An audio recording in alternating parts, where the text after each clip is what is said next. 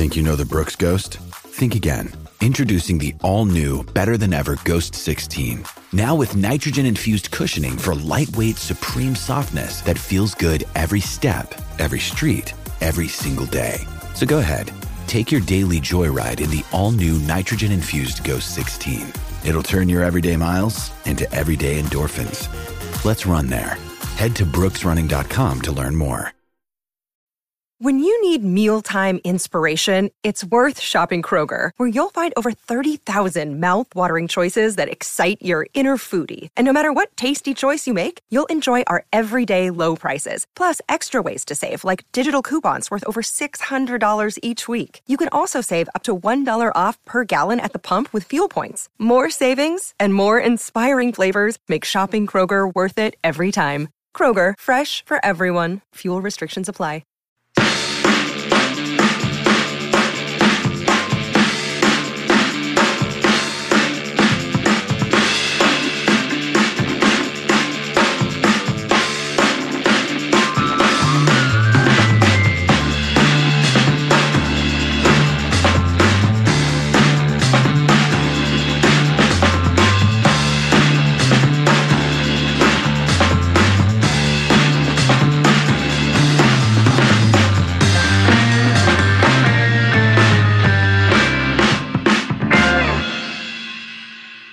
There it is, live from Serbia / Broomfield. What is up, everybody, and welcome into Serbian Corner, our weekend edition of the DNVR Nuggets podcast. I am your host today. I am Voja Medic. No, I'm just kidding. I'm not. I'm Adam Mares, filling in for Voja, of course, but I am joined, as always, by the wise old sage of Serbia himself, Miroslav. Miroslav, it's good to see you, old friend. Oh, absolutely. You too. Voja is actually right now bathing in the Atlantic Ocean in the Florida. He is on some kind of a bachelor party in a pool house, and F you, Voja, for that. So, but you're missing the real fun. This is where the real fun is. Man, I'll be honest with you. Today will be interesting, but fun is like, I'm not sure. We were just going over the show notes, and there's some like, I'm excited to have these conversations, and I'm excited to talk about a lot of the things we're going to talk about. But, you know, are the Nuggets fun right now? That's I guess, a question that we could almost ask is like, are you having fun? And when I say now, I mean over this last, we'll say 2-week stretch. Honestly, I feel that that the shows are more meaningful when the times are not great compared to when everything is, roses. I think we have more takeaways every time Nuggets hit some sort of bump on the road, and right now they are hitting quite a lot of them regarding the team construction and also some in-game stuff as well, also the arena atmosphere as well. So, yeah, we have a lot of things to catch up on. Well, let's start with, we're going to get into a bunch of different things. I mean, the Serbian perspective on fans and comparing and contrasting Ball Arena to maybe some of the games you see in Belgrade or in Europe, which I'm sure will be a stark contrast. But I want to start just with last night's game because it was such an interesting one. I mean, my perspective on it, which I shared last night, Miroslav, was that I feel like that was maybe a top 7 performance from the Nuggets this year collectively, and it came in a home loss. What are some of your big takeaways from last night's loss to the Phoenix Suns? They've played so well that I feel they should have won the game. I mean, if there weren't some strange decisions by the referees late in the fourth quarter, and also some overusing physicality from the Phoenix Suns side as well, I think Nuggets really had this game there. But man, when I see Mikal Bridges, I just love that guy, man. He's so sexy, and I mean in every possible way. I mean, that guy is pure bucket, pure smooth operator. You know, he is a smooth operator. I like that. He's definitely a smooth operator. And the fact that I'm jealous about the Phoenix Suns is they actually sucked for so many years, and they've gathered so many high picks. So now this is why they have such great role players. Yes and also, no. I don't know. Yes and no. It's true that they do have a lot of guys that have been high picks, but they have also found a lot of gems. in my Yo, opinion. They I found a agree. lot of guys that, And I mean, also a couple of great veterans as well. and some great veterans. But the interesting one to me that I look at when I look at the Phoenix Suns is, what would they look like right now if they had Luka Doncic? The entire roster and development would be different. Now, would they have won it anyway? Maybe. Or would they have been very good anyway? Probably, because Luka's that good that the margin for error gets wider. But it's funny to me that they could have both been wrong about Ayton being better than Luka. Luka's better than Ayton, but also right about like, hey, it fit sort of the other pieces that they had in tow. And now Ayton, what's impressive to me about him specifically is that he's such a great player, but so willing to only get 50% out of his most flashy parts in order to maximize everything else. So to me, I don't take away from them having high draft picks because I think they picked the right guys in those spots. Yes, and some of those guys are really great culture builders, and I'm envious of some of the guys they have. For instance, I mean, Jay Crowder, man. Why can't Denver ever have a Jay Crowder on their roster? He's such a playoff player. He's so thick, so big, so switchy. I mean, Denver has just a lot of lean, light guys that cannot compare to him. I will say I think Aaron Gordon is a bit of a Jay Crowder. I mean, Jay Crowder's like really thick. Like he's there's not a lot of guys his size that sort of move like that and can shoot like that. But I think Aaron Gordon is that guy, and Aaron Gordon was supposed to be in that role, basically, meaning he's supposed to be a guy you don't count on for anything other than that kind of stuff. So they have at least one. Yeah, sure. And they have Jeff Green, who is 35. And I think this is where the list ends, really. I mean, if you don't count on Jokic to be your thick guy in the middle. Well, other than that, I mean, I have so much love for our players, each one of them, and I see some glaring weaknesses, mostly in their body types, not in their basketball skill, because Nuggets have some really, really skilled players. But for instance, I mean, a couple of days ago, you said you're the biggest fan of Monte Morris in the world. And I have to tell you, no, man, Voya is. So stop with that. Voya specifically told me to tell you that live in program. But other than that, I mean, he only has one glaring weakness, and that's he cannot finish around the rim because he's so tiny.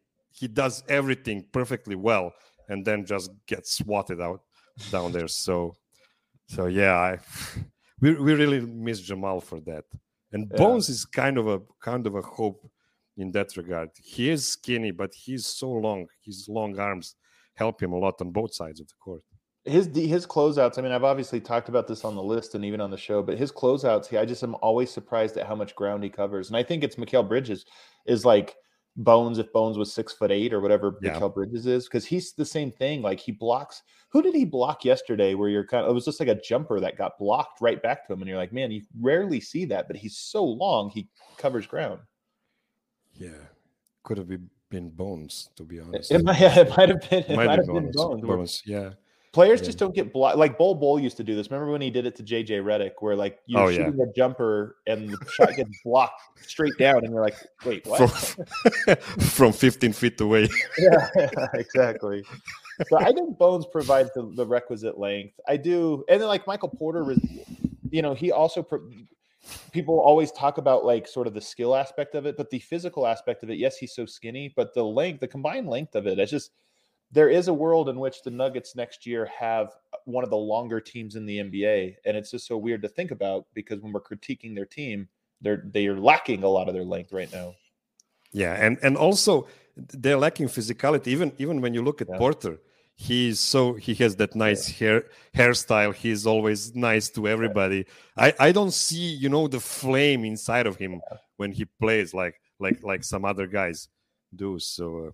Yeah, the Suns have this collectively. I want to make this point though, Miroslav, because the Suns have this collectively, and I got this note from somebody and maybe a couple different people last night that were at the game, and they're like, the Suns just carry themselves like in warmups and everything. They carry themselves like, yeah, we're here, we're gonna beat you down, and like I don't care if you know it or don't. They just have this edge to them, this kind of FU to them. And like you saw the video of Booker dribbling. This wasn't against the Nuggets, but it was the game before where somebody says something to him and he says, shut up. And then just keeps playing. Like they have that sort of edge to them where they're there to be like, nobody gives a shit. You know, like you talk to us, you better be prepared for us to punch you in the mouth. And I don't know that the Nuggets are definitely lacking the requisite amount of that. Yeah, that's right. Yeah, I agree. They just got bullied, and I don't mind being a bully, to be honest, because my favorite team, Partizan Belgrade, they used to be the biggest bullies in the EuroLeague. They always lacked the pure quality because their teams were too young and didn't have a lot of foreign players. But they compensated that by beating up everybody. And, you know, at some point, the referees just have to stop calling every foul because there is not enough fouls to give in that kind of situation. So, yeah, I think it is fair to see that you can get as bullied as they were yesterday night against the Phoenix, and they should be prepared for that for the playoffs for sure. I mean, the Phoenix Suns, my fear is the Nuggets, you know, having to match up with them in a playoff series, because I thought, like I said, last night's effort from the Nuggets was an A effort. Maybe not A+, because there were some sloppy turnovers or whatever, but it was just, to me, it was such a, if you said they were going to play 4 playoff games, would I expect more than 1 or 2 to be better than what they gave last night? Like, I don't think so. And that means you're probably having at least 2 games, if not more, where you play worse than that. And very interesting. You just said that because a journalist of Voice of America, Braca Đorđević, got an exclusive interview with Nikola that will air on Serbian TV station N1 tomorrow. And I spoke to Braca about it, and he sent me some teasers. And in one extremely short video, Nikola says that a better team almost always win a match in the playoffs. You can steal 1 or 2 matches in a series, but that's it. There is no way a worse team will beat a better team in the playoff series. So I found that a brutally honest answer. Yeah. And I think he was referring to the Phoenix Suns series of last year for sure. I mean, he is right about this, that when we have seen upsets, they've almost always been 7 or 6 games, you know, where there's been an upset. It's very rare that you see a team that like gets swept or wins in 5 games where you're like, man, the lesser team won that one. It's like, that just doesn't happen. Basketball is a game where, especially at the end of a playoff series, everybody kind of knows everybody. And now it's like, hey, who can do what? And outside of a player or team just outright choking things away, usually you just watch a game and you're like, yeah, that one team, they were significantly better than the other. And Denver right now, that's part of what's so hard about the season, is it's hard to talk yourself into that they are the better team.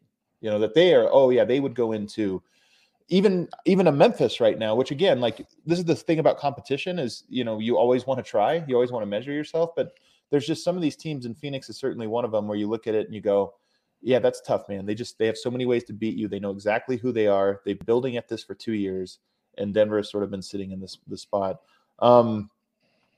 You know, I thought Devin Booker last night, we talked about this a little bit on the post-game show.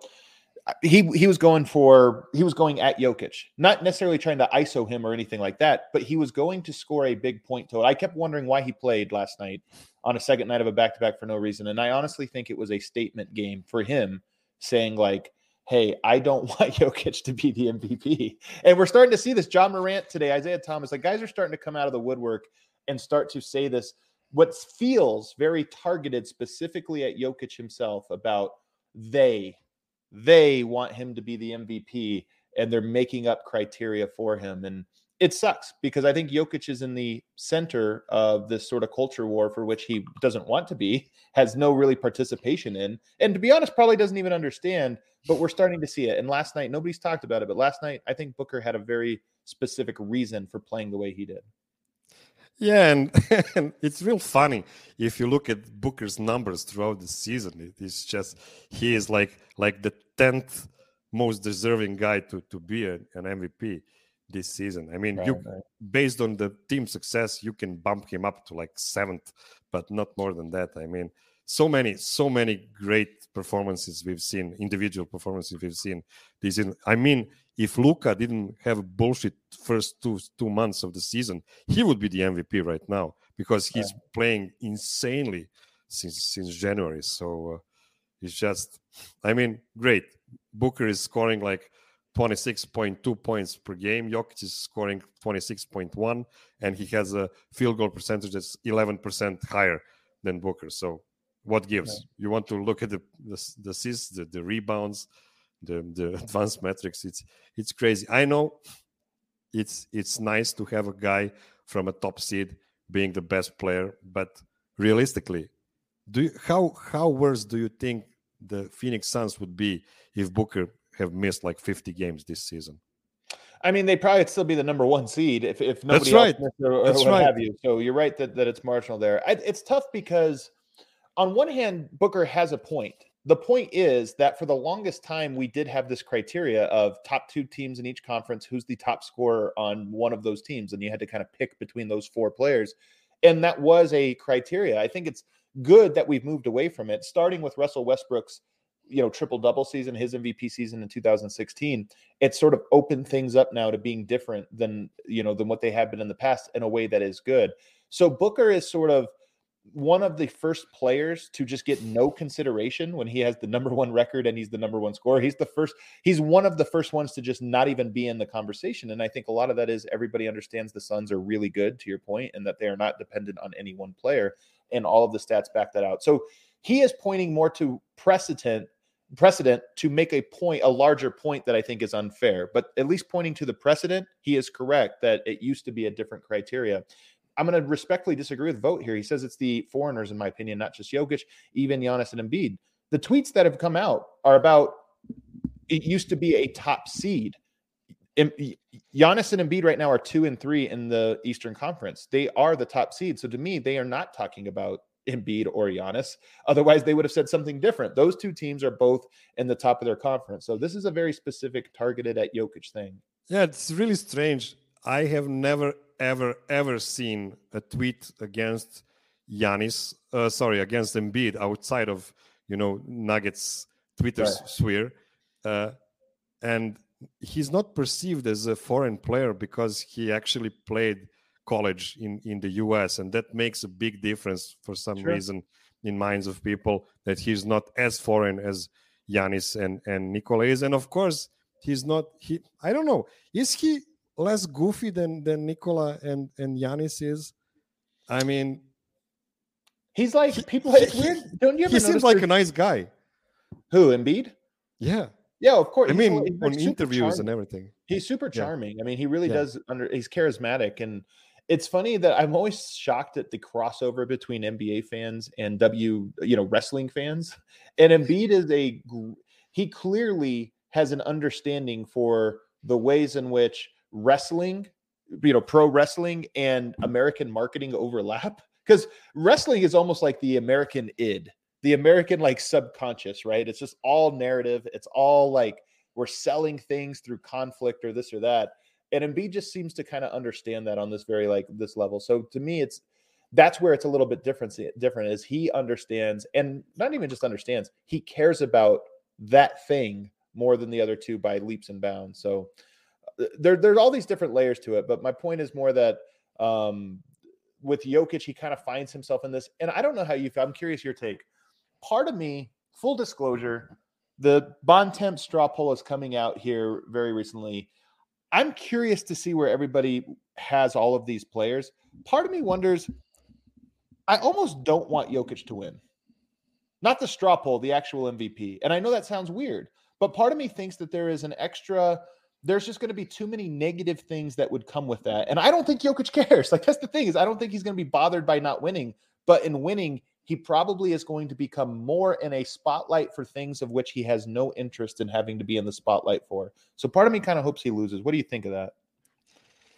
Yeah, I know why you feel like that, because if they would, get thrown out of playoffs in first round after winning the second consecutive MVP, that would be like so much fuel for Nick Wright and such writers to write about him.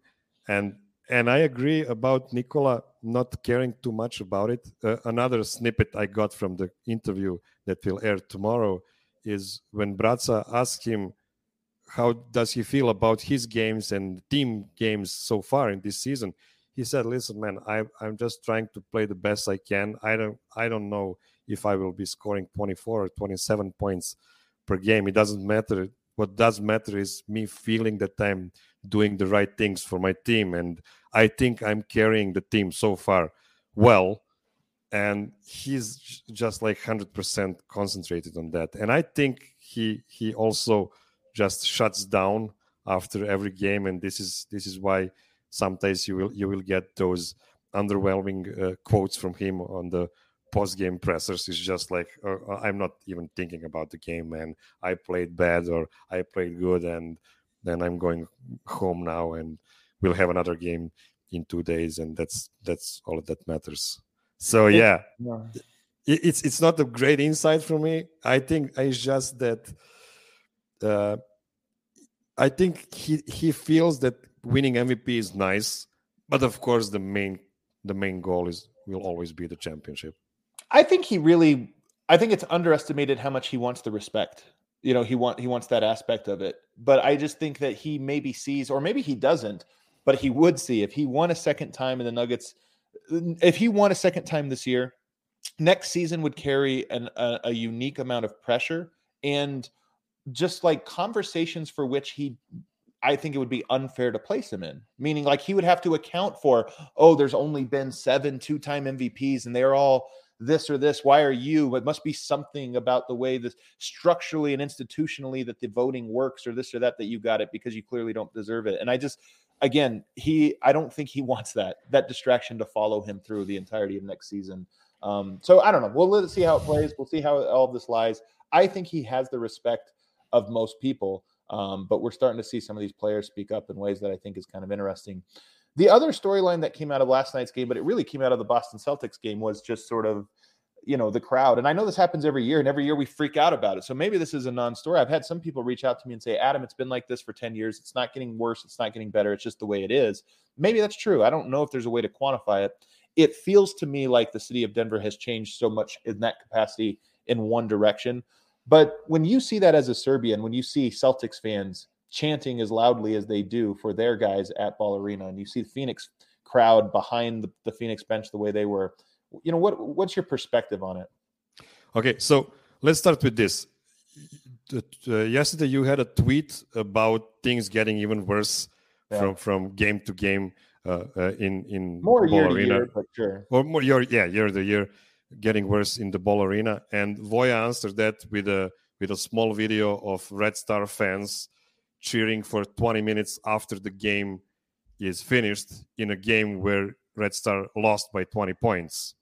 So you have like 5,000 people still in the arena chanting and singing songs about their favorite club, even though they've lost hugely in that game. But what Voya couldn't say with that video is the same things applies to Red Star or Partizan games, even when they're playing away, because Serbia is different. You have two major clubs, something like Celtics and the Lakers, but it's even more unfair to the other clubs. This is why I so much love cheering for the Denver Nuggets, and I loved cheering for the Sacramento Kings back in the early 2000s. It's because we are complete underdogs, and the NBA is a kind of a league where you have the biggest possible chance of overcoming everything, being an underdog, because you have the salary cap, because you have all those rules put in place to give chance to smaller market teams to at least compete, if not win. Right. So one thing I saw in that Phoenix Suns game was, Boston fans mocking Nikola Jokic on the free throw line, calling him the MVP after, Boston was beating them by 20 points. And that's something that's, for me, completely unexcusable. Because even though, for instance, Partizan and Red Star have fans all over Serbia, and they will have more fans wherever they play than the home team, but nobody will try to insult the home team or home players, because those people fucking live in those cities. How can you mock the guys that play for your city? At least respect that.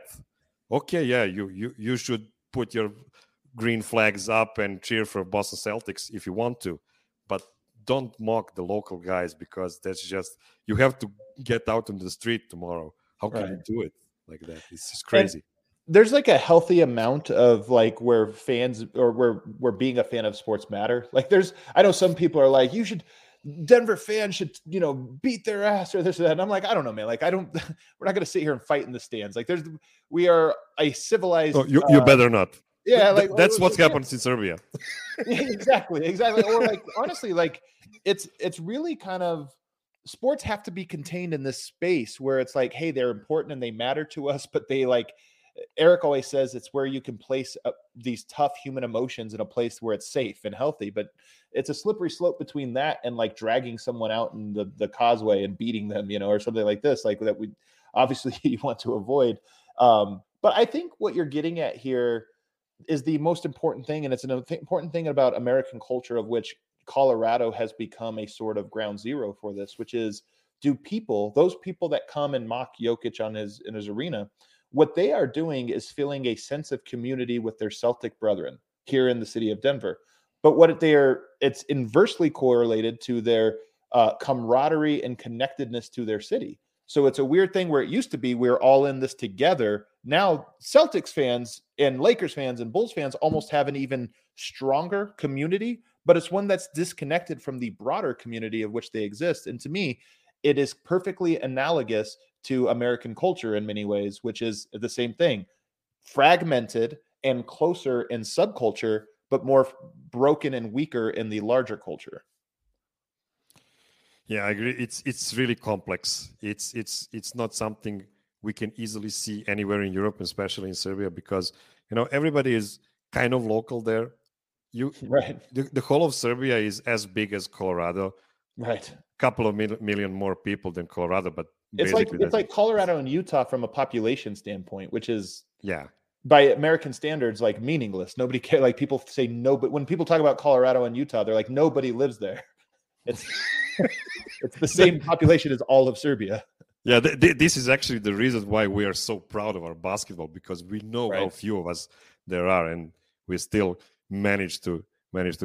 I've told you before about this, and I'm repeating myself, but it's still my biggest goal as a Nikola Jokic fan to see him overachieve Dirk Nowitzki. And it's not because I don't like Dirk Nowitzki. I actually hated Dirk Nowitzki back in his playing days because he was the only reason why Peja Stojakovic wasn't the best European player of all time by that time. And now I love him because he's so goofy and so great. But, it's just unfair that a guy from Germany that doesn't really have a great basketball tradition be the best international player of all time when you have such basketball nations like Serbia, like Lithuania, other. When I was talking to Ethan Strauss on Wednesday, another show that I highly recommend people go back and check out, but one of the things we talked about was Shaq mentioning, I thought you were Russian, and the way that this was like a dropping the ball because of this point that you're talking about. It's not that he just got the countries wrong. It's that he missed why that's interesting. Right now, there is a huge Balkan influx that actually follows a very long and rich Balkan tradition about why, this is a place in the world that actually likes basketball as much, if not more, than people in the U.S. And that's a story that like Jokic and Luka provide a phenomenal opportunity to tell that story. And by the way, Shaquille O'Neal's rival for many of his best years in the Lakers was Vlade Divac. Like that's was an actual, how could he not know this when actually he went up against a guy who shares Jokic's heritage? Vlade Divac was literally the only center of that time who knew how to play against Shaq because he was the master of flopping. And that's the only reason, because of course he wasn't strong enough to hold his ground, but he was flopping so well. He used to have those games where Shaq would just foul out after 25 minutes because Vlade would just beat him to it. So yeah, it's crazy. I mean, don't pretend you're dumber than you are. Come on, man, you can do better than that. Shaq, there are other kinds of comedy. I mean, I know dumb comedy really is like my least favorite one. The like ignorant person's comedy. It's like my lowest. It's the lowest form. I can't do it. It just makes me too much. But the thing that I know, like Serbians are going to be so up in arms and are up in arms, and fairly so. I'm up in arms about it. Like to me, it's like a kind of an embarrassing thing about our city that it doesn't have that connectedness that through sports that most other cities do. But But at the same time, Serbians have to understand that their entire country is the size of, like you said, Colorado, and there are all these other forces at play. It really would be more akin to, why are there so many Lakers and Celtics fans the same way there are partisan and Red Star? I think that's a really salient point. It's just on a much bigger scale. We're talking about 300 million instead of 9 million. How do you feel Ball Arena is greeting Derek White, for instance, like a local guy? Do you feel that there is more of a connectiveness to the local guy? I mean, there certainly is, in terms of people like Chauncey was the ultimate one of this, right? Where because Chauncey was, Derek White is from the Springs, I believe, or he went to school down in the Springs, so it's a little bit different. Whereas Chauncey was from Park Hill, right there right by the DNVR bar, and then he went to Boulder, which is close to Denver. So he's in some ways feels a little more local. Also, he just was more famous. I mean, than Derek White was. He was a lot more popular even coming up. But Derek White, there's a little bit, but it's not like you notice. If you just went to Ball Arena with no context, you wouldn't be like, why are they all cheering for that guy on the other team? Yeah, I get it. Yeah. Moving on now, another thing that happened that's interesting here for your perspective is Michael Malone. He gets an extension, and he gets it a few days after one of his most controversial moves as a head coach. He benched the starters coming out of timeout against the Boston Celtics. I will say one little caveat before I throw it to you. It was interesting hearing him in the pregame yesterday talk about, I felt a lot better after seeing that they did the same thing to Utah. Like, okay, good, we're not the only ones. And I wonder if that was like, there's a little perspective here of like, hey, maybe Celtics are just 20 points better than the Nuggets right now, and what happened was just the natural occurrence. But Michael Malone benched the starters. Does this stuff happen fairly regularly? Never? What's your perspective on that? Okay, let me just get some groundwork on this. So first of all, if you're not a DNVR subscriber, just go there and subscribe, because Harrison wrote a great piece on this a couple of days ago, just after that Celtics game. And this takeaway about him benching the starters for the start of the second quarter, and some other takeaways from this game, just go and read it. It's a great piece of writing. So my first thought when I saw him putting 0 starters to begin the third quarter was, of course he did. What was he supposed to do down 25 at the half? The fact that this shocked so many people online is a result of malpractice the NBA has been doing for years. The head coach has very little control over his team because everything is defined before the game. So the fact that when the team is having a surprisingly bad season, for instance, head coach usually is the first to take the fall. And how is that fair if the front office is not empowering the coach to do everything he needs to do in order to save the season? And luckily Denver Nuggets are not a bad team. They are like 12 games, 11 games above 500. So it's not that big of a deal, but they might fall into the play-in, and we expect Malone just to be a robot and just, make the regular rotations every time. And I will make a small movie analogy here. I believe it was Federico Fellini who said that if the main role in his film is being portrayed by a vegetable seller at the green market in real life, if this guy would suck at being the lead role, that would be the director's fault. Because he is a director. Everything is up to him. So what I want to say here is, don't make the head coach be the babysitter to his millionaire players. Let him concentrate on motivation and tactical stuff, and not worry about a guy being pissed off for starting off the bench. I mean, I know you'll say this is completely unrealistic in today's NBA, because the players have a way of forcing themselves not only away from the team, but also toward the team of their desire. And that is because there isn't enough camaraderie among players in the team. And I'm not talking about the Nuggets here, but the NBA in general. My solution here would be to incentivize winning. So if a guy, first of all, there is no starters and there is no bench. That's bullshit. I mean, it doesn't matter. You can have a different starting lineup for every game based on the opponent. Why? I mean, George Carlin says that. This is why I love the podcast you have with George, because we can hear what the coach actually thinks. And right. Why do you care if you're starting or not? If you're closing the game, if you're playing 35 minutes per game, why do you care about starting? And, if you would incentivize winning, like, let's say the team that finishes number one in the seeding get like $20 million, prize for that. Why not? I mean, why do we hate the regular season so much? Why do we make it so meaningless? Because, in the East right now, there is a possibility that the Brooklyn Nets will be seventh or eighth at the end, and they can knock out the number one seed. Is because they just didn't have, all the horses during the season, and now they will probably have it, or almost all of them. They will not have Joe Harris, I guess.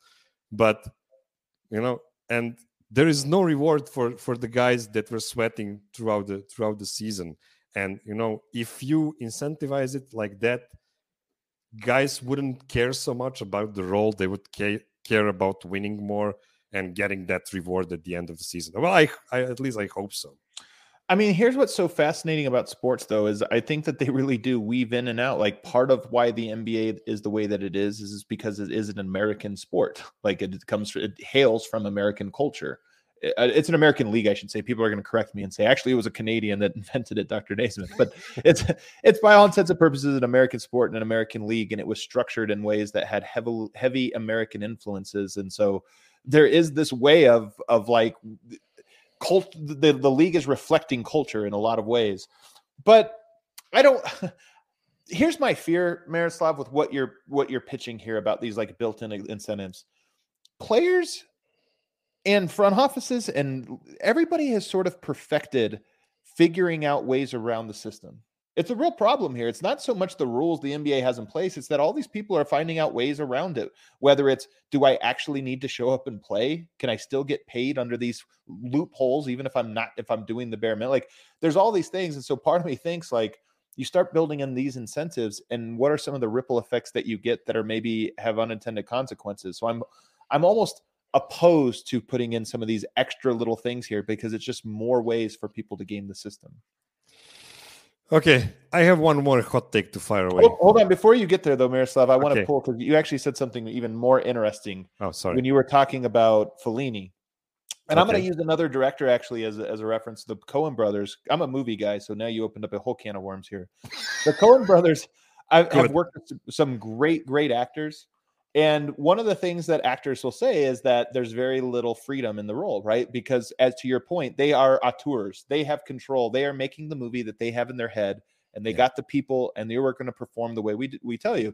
So it is like an actor will make a creative choice, and the director will say, cut. This is actually how we want you to say it. Like, and they'll change, like they'll tell the actor. There are other directors, though, who are way different, who say, I write the script, or so-and-so writes the script, or I take it. But once we start filming, it's a collaborative effort where it's not, I have a vision, but I have to be open to the fact that everybody has a vision, and it's the confluence of that. And there are different styles of filmmaking, and there's some great filmmakers that are examples of both. I think it applies perfectly to coaching, and that there are some coaches that it's like, no, I tell everybody how to do it, and you give me the grade of this or that. And then there's some that are, this is a collaborative thing. And while I have my take, Jokic has his take and Barton has his take, and hopefully through leadership, we can blend those together to make the perfect movie.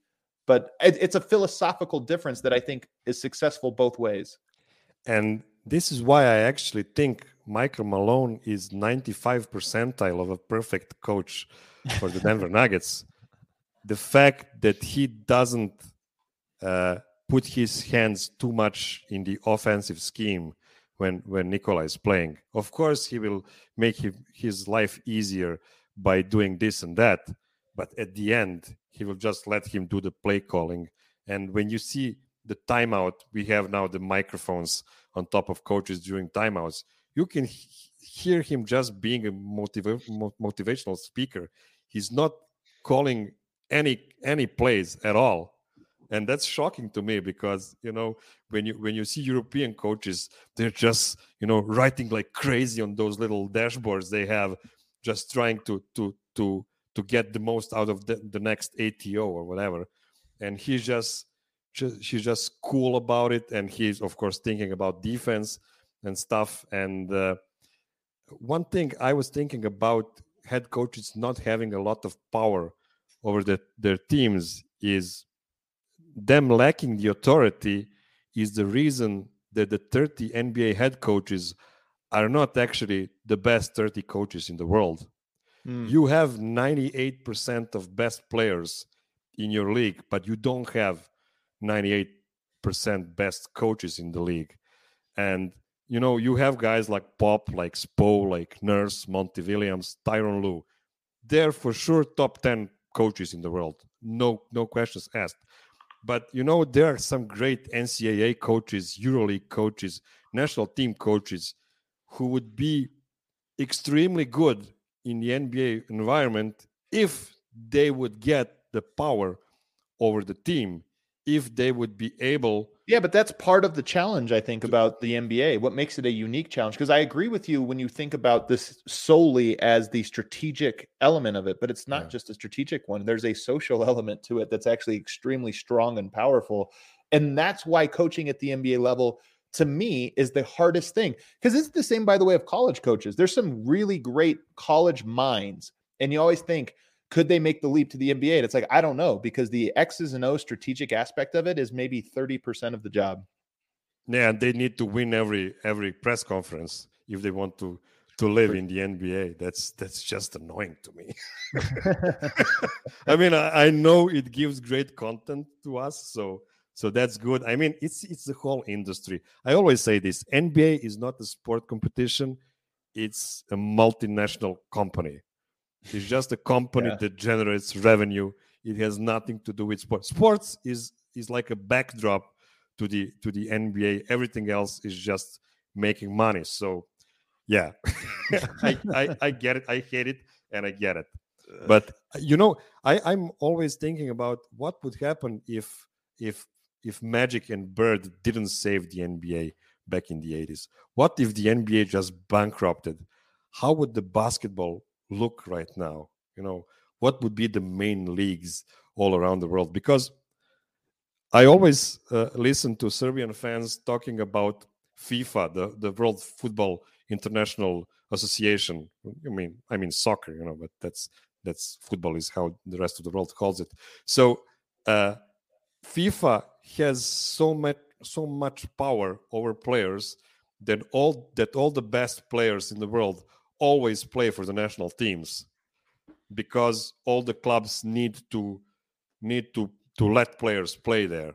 But that's only because soccer doesn't have the NBA, doesn't have their own NBA, because Americans don't really care about soccer that much, and this is why football is still surviving. But in international basketball waters, NBA is really, really on top of the food chain for sure. Here's another question you have, another topic that's interesting. You just asked, what are the odds we get a net positive version of Jamal or Porter this season? I think the odds are pretty low for Jamal. Porter, I just have no idea. I mean, there's been so much radio silence. He could be back tomorrow. I don't know. Like part of me is sitting here just waiting for that news to drop about, oh, did you hear like Michael Porter upgraded to questionable? But part of me also, if we find out tomorrow that he's ruled out for the year, would not be surprised in the least. So we're in this weird spot where I don't know. But before we get to the what will you get, facing the reality that you might not get a Jamal Murray, I remember when Michael Malone talked about when Jamal Murray went down, he went to coach and he said, man, are you guys going to trade me now? Like he was afraid of that. And Malone laughed and said this and kind of said, whatever, we're not going to trade you. I sit here now and I think Jokic is about to go 2 seasons that might be fully wasted in the middle of his prime, or at the start of his prime. And I sit here and think, everybody expected Jamal to be back this year. The fact that he might not, and now you have 2 seasons, MVP seasons of Jokic that might go down the drain. Part of me goes, maybe they should have. Like, I love Jamal Murray. This is not a personal thing. I love the version of the Nuggets that would have Jamal Murray. But I sit here and go, if Jokic is left out to dry 2 years in a row, maybe it was worth trying to say, hey, Bradley Beal, bring him in. He's not as good long-term as Jokic, but you know what? You don't waste anything. 2 years ago, the pandemic was like in 2 months there, and the NBA was kind of looking to get back. And you had George Karl on your show, but the day before that, he just tweeted like, the Denver Nuggets will never win a championship if they don't make risks. They need to bring a floor general like CP3 in order to win it all. Yeah. And I remember Alec Gwynn responded to that tweet with, "Nobody asked you, George." And I laughed so hard. It was such a funny response, the funniest I've ever seen on Twitter. And then he came to your show and he made his case about the CP3 and completely turned me around. It was amazing to me. And then a couple of days later, you had me on the show and asked me what I think about the CP3 coming to Denver. And remember, CP3 was back then playing for the Oklahoma City Thunder, and they traded him for like Rubio it wasn't and that a much. pick, almost nothing. And I went all the way saying, I mean, I regretted it afterwards because the bubble happened. But I said I would trade Jamal for CP3 right now. This is how much I believe in what George is saying. And, in hindsight, we would probably be preparing for our second Larry O'Brien right now if we had, a healthy CP3. Of course, you never know how those things go. So I just don't know. I don't know, man. It's so tough. And I came to the point, and I wasn't at this point like 3 days ago, but things are moving really fast right now as we are approaching April right now. And I came to the position right now where and everybody will forgive me for this, I hope Jamal will not return this season. Oh, man. After everything that happened. Because two things. Okay, you have that huge risk that he's not ready either physically or mentally. But there's another part. We know who Jamal is. Jamal was never an all-star player by now, and this is his sixth season. Of course, it's not fair because he's missed a whole year now. He's not the all-star player because he's a very inconsistent regular season player who thrives in the playoff environment. But the problem here is he doesn't have 4 months of ramping up to get to the playoff shape. And what is the probability of him being in even like what does it mean 80% of shape anyway? I mean, I know. It really is. It's actually more binary than people think. That's right. It's very binary. Really, like, can he or can't he? That's right. That's the question. If he cannot make any separation on his jumpers, then he's done. He's not a very quick player. He needs all that footwork, all that beautiful technique he has in order to get separation, because he's neither big or fast, or quick. So, yeah. At this point, regarding Jamal, I'm hoping he doesn't return because he would mess up the chemistry, even though everybody loves him there, I'm sure, especially Nikola. Nikola, I think he thinks of Jamal as of his younger brother. He never had. So, but if you look at the playing, I mean, if you put him on the bench, maybe, but who do you replace right now, with an unhealthy, let's say unprepared Jamal on the bench? Who do you replace right now? Bryn Forbes, I guess. I mean, I know he's not playing. Like, he didn't play last night. Anyway. He's not really in the rotation. Yeah. Bones still plays. Austin Rivers still plays. Boogie still plays. Jermichael Green still plays. Yeah, I don't know. I mean, I guess that's where it is you just end up with 3 guards, with Austin Rivers being your small forward off the bench.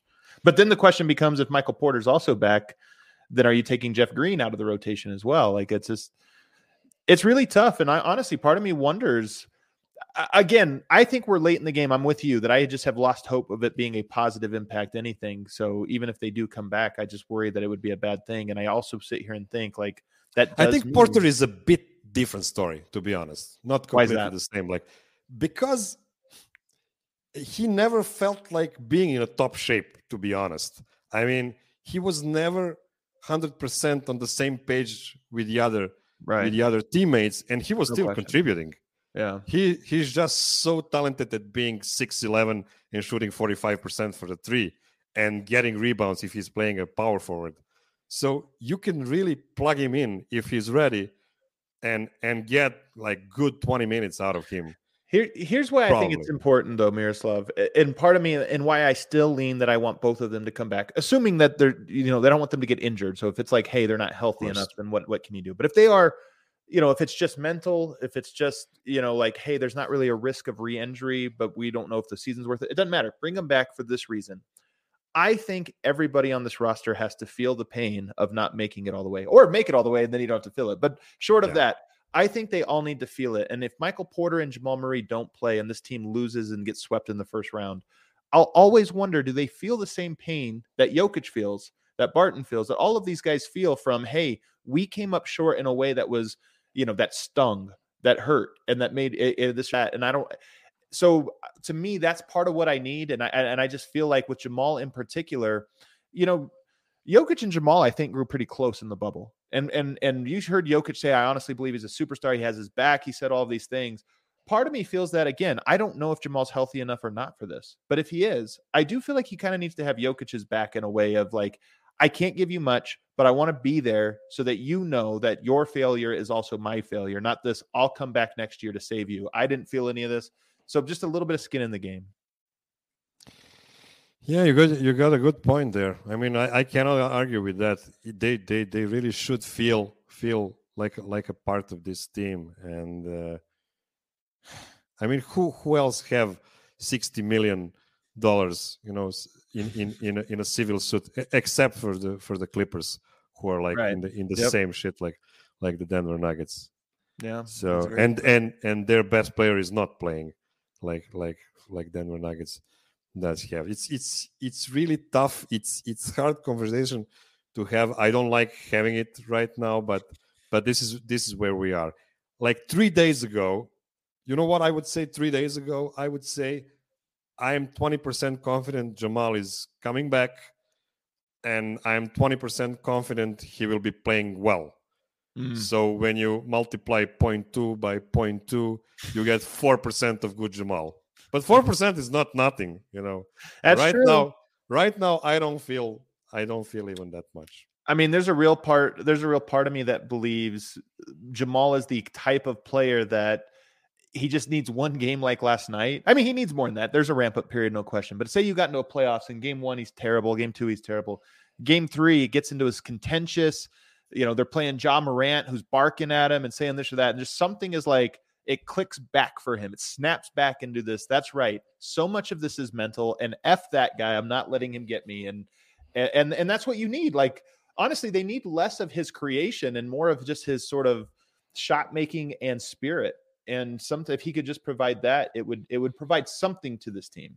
Yeah, a week ago, I was speaking to Voya, of course, in this same place, and I said that the Eurobasket is coming in September, and I think Nikola wants to play there, and I don't want to hear a single voice from Denver saying they're not content about Nikola wasting half of his summer after this season. Oh my God! Do you feel me, man? I love it. The bill is coming due for the Colorado side of this. Yeah, the Serbians have had to pay the bill so far, but now you're right. Nuggets fans have to pay the bill this September. I like it. So clip this and put it, in October when the season starts. I can't wait till right before I go to Serbia in August. I completely turn the country against me when it's announced Jokic will play, and I'm like, I don't know. I'm a little worried he's tired. And then everyone's, don't you even step foot on our country. No, you won't say that. All of my food is spitted the entire trip. I just keep finding, what's this? No, I'm kidding. Thank you for that prep. The last part of this conversation, Miroslav, we got about 6 minutes left. You have a good question on here. The Serbian angle on how to play the right way. What is that? What does it mean? Well, a couple of days ago, I saw some kind of discussion online about how, and I will use this ugly term because I saw it, how the foreign fans view the right way of playing compared to how Americans view the right way of playing. And those are two completely different things. And I couldn't agree less with that, because I mean there is only really one way of playing correctly, and that's the way of winning the game. And if you have the players capable of playing the beautiful game, you should play the beautiful game, because this will give you the best chance of winning. And if you have strong ISO players that So can true. get separation in every possession possible, like DeRozan or earlier Jordan. I've compared DeRozan to Jordan before. Then of course you will go that way. But saying that there is a better playing than a beautiful game, or better playing than ISO game, is just stupid. It just depends on who do you play, and frankly, who is your coach as well, because coach needs to be ready to implement certain things to accommodate his superstars. And I hate the term superstars, to be completely honest. I have this crazy situation with my mind for the last 7 years, because Jokic really is a superstar, and we have always been taught that there is no such thing as superstar. The team is a superstar. So you have, Serbs in the social media screaming that Jokic needs to get more possessions, deciding there should be no possession at all where he doesn't touch the ball and such things. And back home, you are taught that everybody needs to be involved because this is the hardest thing to guard. So it's a difficult thing for me, but I've been watching all kinds of basketball for so many years that now I can confidently say you should play the style that will benefit your result and also benefit the rules, to be completely honest, because there is so much rules exploitation all the way in the NBA today, to the lesser extent in Europe as well. But the NBA is the league that was always trying to make a better product that will be better for viewing, and this is why the NBA was always, well, they're trying to. I'm not saying they're doing it, because they've made several mistakes there, but they are trying to change the rules very often. And if you look at the FIBA basketball, the rules have changed so just in cosmetic way. Like, we don't play 2 times 20 minutes anymore. We now play 4 times 10 minutes, and the possession is no longer 30 seconds; it's 24 seconds. But that's more or less the same since 1986, when we got the 3-point line. Everything was almost the same since then. And, in the NBA, you will always have those little perks, those little things that will help CP3 and James Harden, and the other guys just exploit them. And, yeah. So kudos to them, honestly. But this is part of what you're getting at. It's funny because all of these conversations we've had all week on this channel, on this feed, have been connected in a few ways. And what I think you're getting at here is the beauty of basketball, especially in this era, especially as it goes more global, is that there's so many different ways to approach it. And they all have their merits and they all have their weaknesses. And I think when you think about the ideal of FIFA soccer, World Cup soccer, is that it's very obvious what a Brazilian style soccer team is versus an English style soccer team, or German, or what have you. And there's these cool different styles and traditions. And then you put them to the test and you say, this year, which one is better? Because the players, because the culture, because this or that.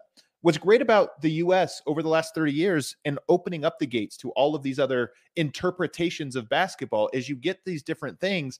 And then the question comes, can you melt all of that together? Can a guy from Baltimore and a guy from Serbia and a guy from Canada and a guy from San Jose, can they all come together and blend their different lessons and strategies and come up with their own unique sort of philosophy?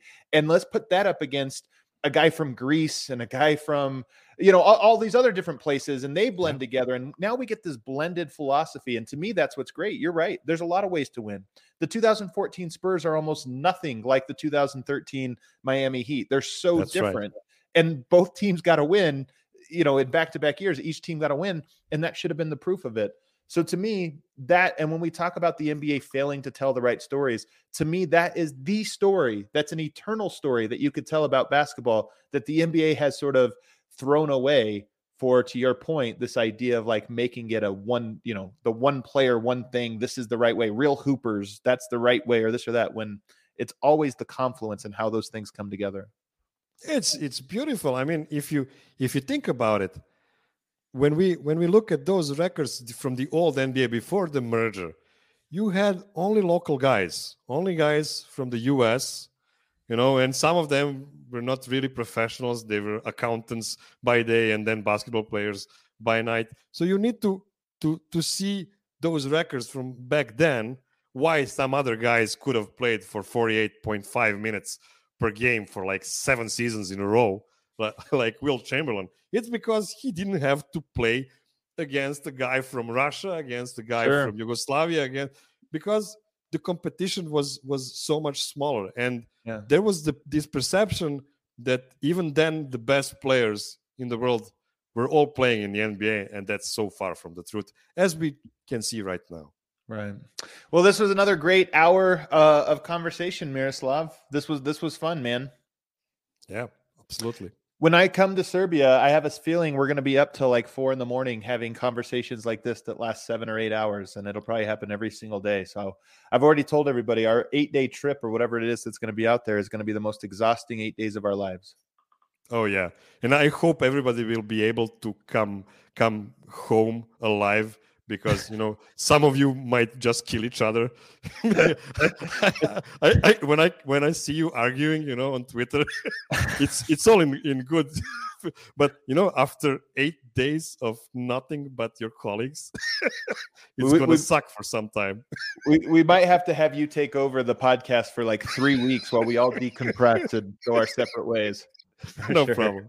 No problem. Everybody else, thank you so much for tuning in. Always great spending this hour with you guys. We are off until tomorrow when we have our party bus. So everybody that's coming to the party bus tomorrow, we're going to be there at 2:00. We'll be there drinking beers, having, and just hanging out with everybody, trying to get to know everybody. So if you want to come by at 3, 4, 5 o'clock, whatever it is, stop by. And if you're not on the party bus, you can still stop by and be part of the fun. We look forward to seeing everybody then. Adios.